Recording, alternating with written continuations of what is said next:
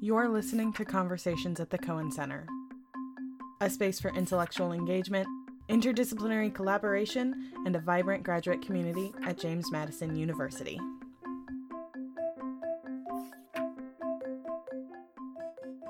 Welcome to Conversations at the Cohen Center. I'm Becca, and today I'm speaking with Amy Lewis, a PhD student in music education at Michigan State University, community activist, and current JMU Music Cultural Connections artist in residence. Welcome to our podcast. Thank you. All right, so let's just jump right in. Tell me a little bit about yourself and the work you're doing right now. Yes. So I am in my third year at Michigan State University. I am in my dissertation proposal mode.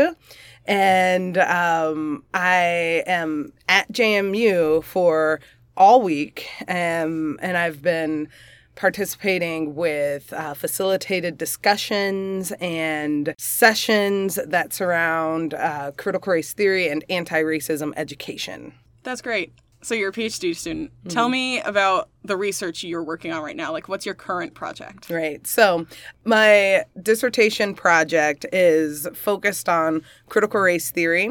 And what I will be doing is I'll have practicing music teachers from the mid-Michigan area. And we are going to develop a professional development community.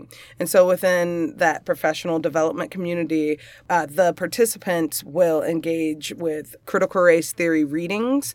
We will have different discussions and reflections, and I will also observe them and interview them. And what I am examining is I am looking at how their understanding of critical race theory may or may not influence the way that they teach. Okay. Yeah. That's really good. Yeah. So the professional development community will meet face-to-face at least 8 times over the course of 2.5 months, and we'll see what the data says. So you're focusing more on the teaching professionals rather than the students? Yeah. So that'll be my main focus. So I'm looking at this professional development community or this professional learning community and seeing how their understanding of race and racism through the lens of critical race theory may or may not influence their teaching. Oh, that sounds awesome. Yeah. I got to get the proposal done first. Yes. On the way. There's so many steps. So what got you interested in this kind of project? Yeah. So there's a great question. I'm going to start with where I grew up. And I grew up in a predominantly white suburb, and I was afforded many resources within my childhood based on the zip code in which I lived and what my parents did their best to provide for me and their hard work.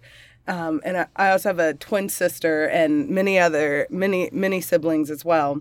And within, my twin sister and I, our experience growing up in this particular zip code, I would see my cousins and other folks that looked like me. They didn't necessarily have the same resources in their schools. And so as I grew up in high school and in college and started to understand how there are different structures and systems within our society that make something like education unfair just based on your zip code, right? And then some of the other explicit racial disparities within our system, and growing up being told, oh no, racism isn't a thing.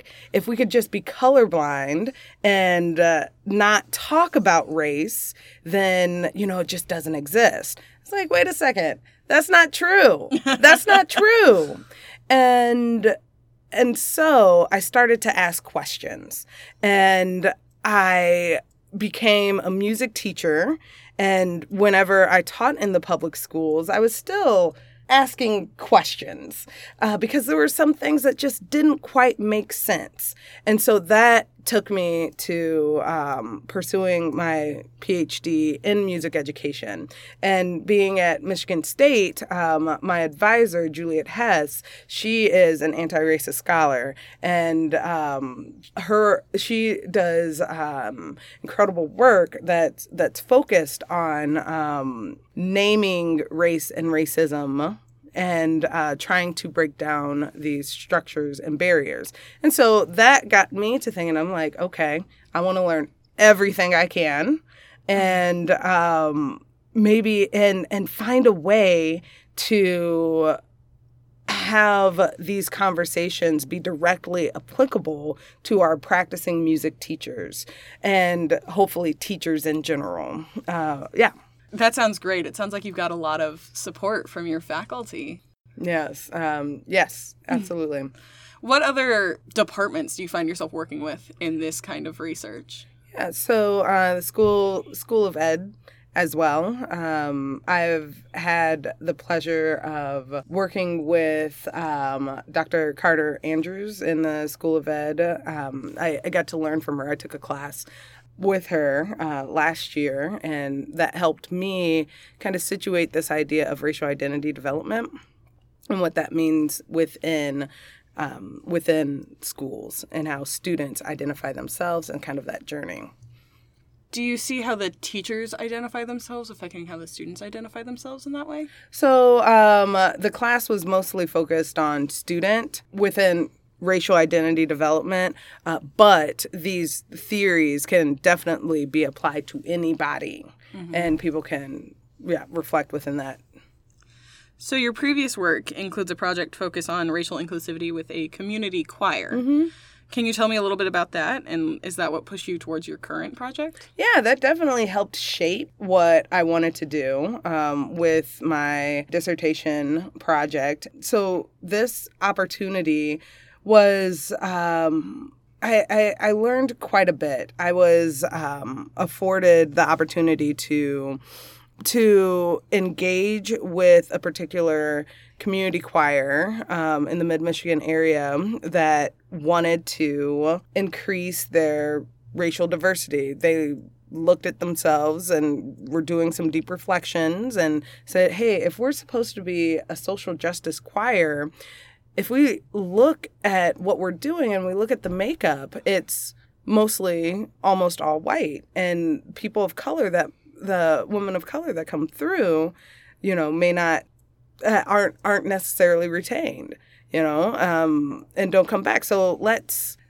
ask some questions and see what the barriers are that are preventing people of color from coming and staying in. And so we did, I worked with a committee within that choir, and we developed a survey and some tools on which to practice like self-reflection as individuals and trying to get to a space where we all recognize that on some levels that we work to maintain different systems that may be oppressive, especially if they benefit the individual. So trying to do activities where the members of the choir could identify what's going on to that prevent people of color from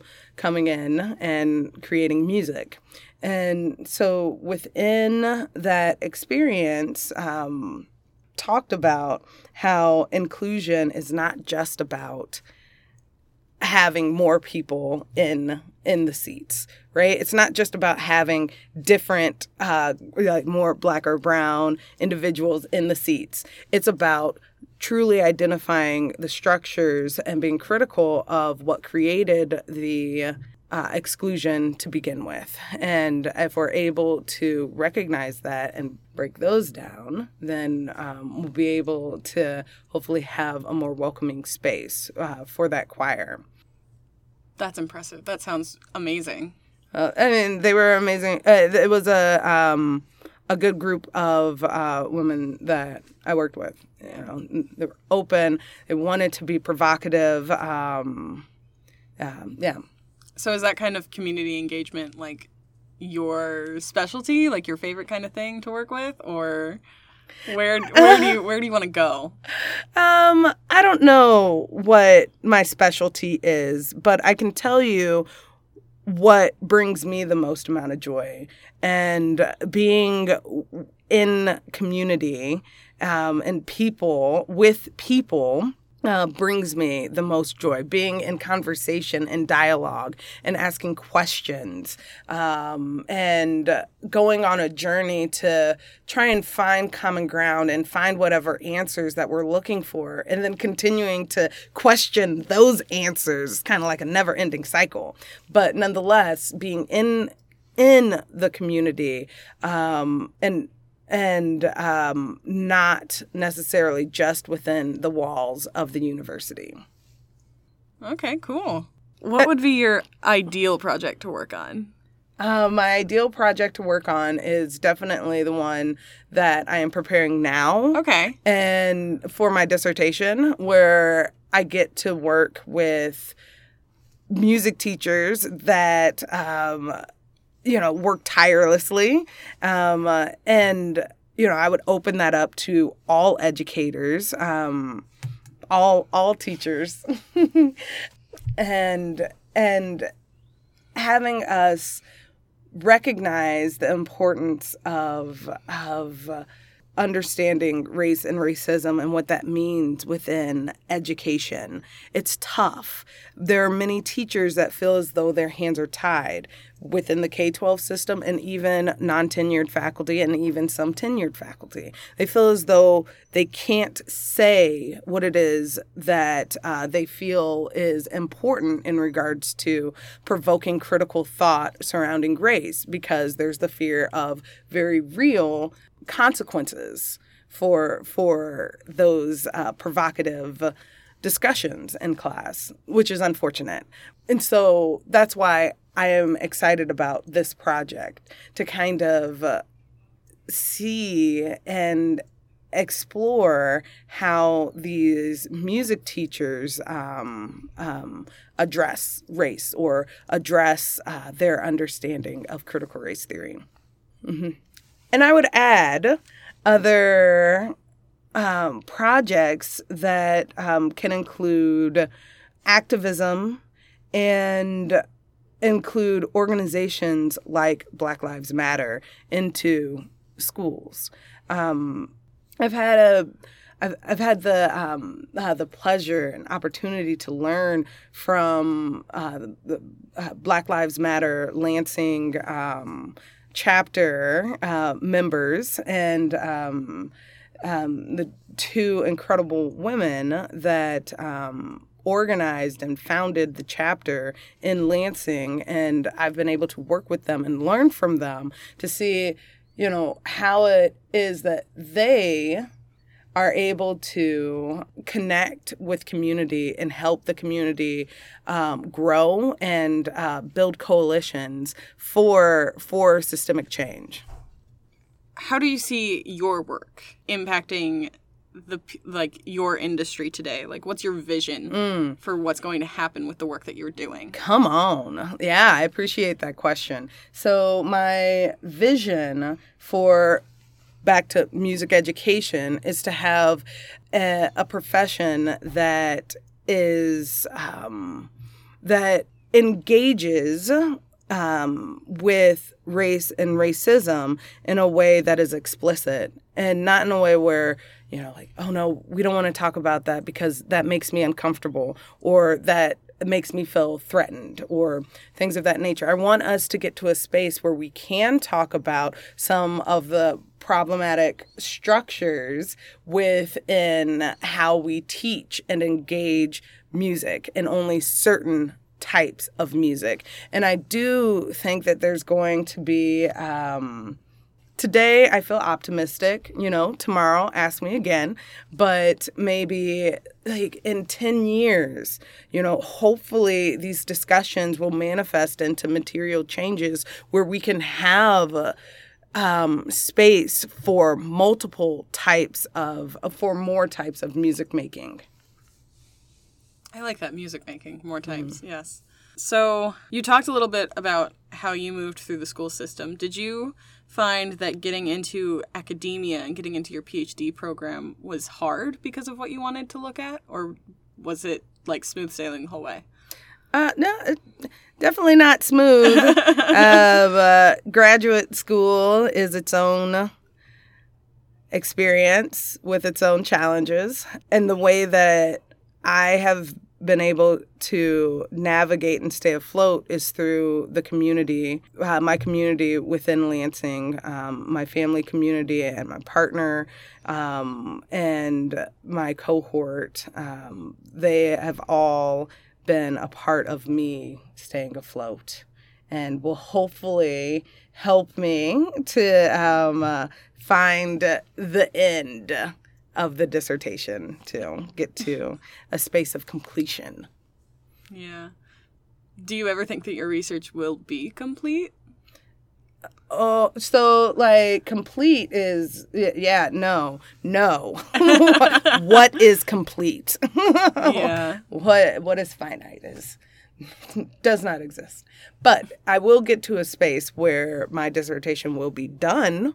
I don't know when that will be. I am hoping for summer of 2019. But you never know. And thinking about what is complete or, the work that I engage with and that many other researchers engage with and many other people engage with, I think one of the goals that I would want is for our society to find a space where we're able to explicitly recognize the awful ways that marginalized people are treated and explicitly work towards fixing that. It's even though that sounds abstract and is not concrete, like how do you measure that? Like, I don't know. But it starts with being able to at least visualize and speak it so that we can continue to kind of flesh out these ideas so that we can get to a space where we can name a concrete, the concrete idea or visualization of the future. Yeah. So bringing you back a little, you're a music education PhD student. What kind of music do you do? Yeah. So my primary instrument is the saxophone, and I did not have a choice of doing music. As I was growing up, my mom and my parents, you're going to do music because it's a part of your blood. My grandfather, his name is Jay McShann, and he was a jazz piano player, and he had his big band in Kansas City, and also had his band in New York and traveled all over. His big band that was in Kansas City was the first big band that Charlie Parker played in. So, yeah. Wow. Yeah, it's pretty cool. I'm very grateful. And so I did not have a choice in regards to if I was going to do music or not. And so my mom had me start with piano, and every week, my family, we'd go over to my grandpa's house on Sundays, and it was really interesting because he did jazz, and he always felt as though he told me, he said, Amy, just make sure you learn how to read music really well. that will get you to, that will open up more possibilities for you. Just make sure you can really read. And I was like, okay. And I took that to heart. And so I had music lessons and on piano and music lessons on saxophone. And I thought that the way to go was the way by reading music. I was, I don't know. So throughout high school and college, I did both jazz and classical music. And whenever I became a music teacher, I was able to be in a cover band with the other music teachers within the district. It was an incredible experience with lovely musicians. And now I don't have as much of an opportunity to play as much as I'd like, but when I do get to play, I actually am able to engage in other types of music like West African drumming ensembles. There's a particular drum instructor in Lansing that I've been able to learn from. Her name is Pele Jemea, and it's been a great outlet for music making as a graduate student.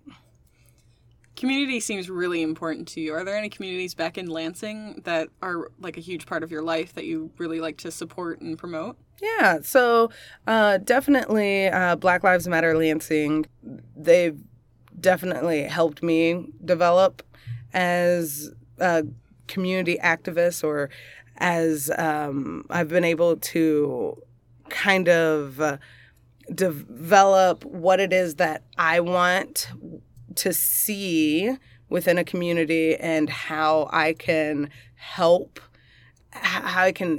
create that within any community. So just being amongst people who are just trying to, just live life, right?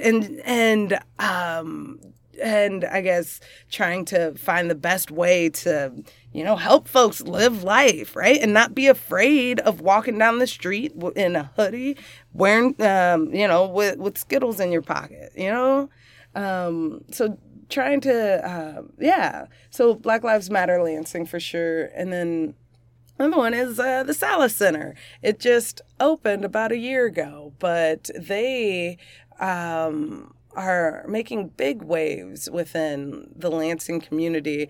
It's a space for queer people of color and queer and trans people of color in Lansing. And if you go to their website, salascenter.com or .org, but Salas Center Lansing, Google, you'll find it. You'll be able to see the many types of programming that they do within the Lansing community. Yeah, and then also just my entire community in Lansing. My partner Quinn, and all of my support that I've had throughout my time in graduate school. Yeah, you've mentioned your partner. Does being queer help you in your research? Like, do you find that you've come through another avenue in that research because of your place in music? So I guess the way that my identities intersect, it influences everything that I do. And so thinking about who's visible and who's not visible, and who is being highlighted and who's not being highlighted, who's at the table, who's not at the table, right? That definitely influences my choices within my research. Yeah. Well, thank you so much for joining me on our podcast. Yes, thank you as well. I really appreciate it. And I also would like to say a sincere thank you to Jesse and David for bringing me to JMU for this week. It's been an incredible learning experience for me, and I certainly hope that the community of here at JMU have been able to, think about some different applications within some of the sessions and conversations that we've had. So I have to just say thank you all around, and also thank you to you, Becca. This has been a great conversation. Mm-hmm. And thank you, listeners, for joining us for another episode of Conversations at the Cohen Center. Thank you for listening to Conversations at the Cohen Center. You can follow us on Facebook, Instagram, and Twitter at JMU Cohen Center. If you'd like to get in touch, email us at cohencenter@jmu.edu. Our intro and outro music come from Phase 3 by Xylo Zico. You can find out more about them at freemusicarchive.org.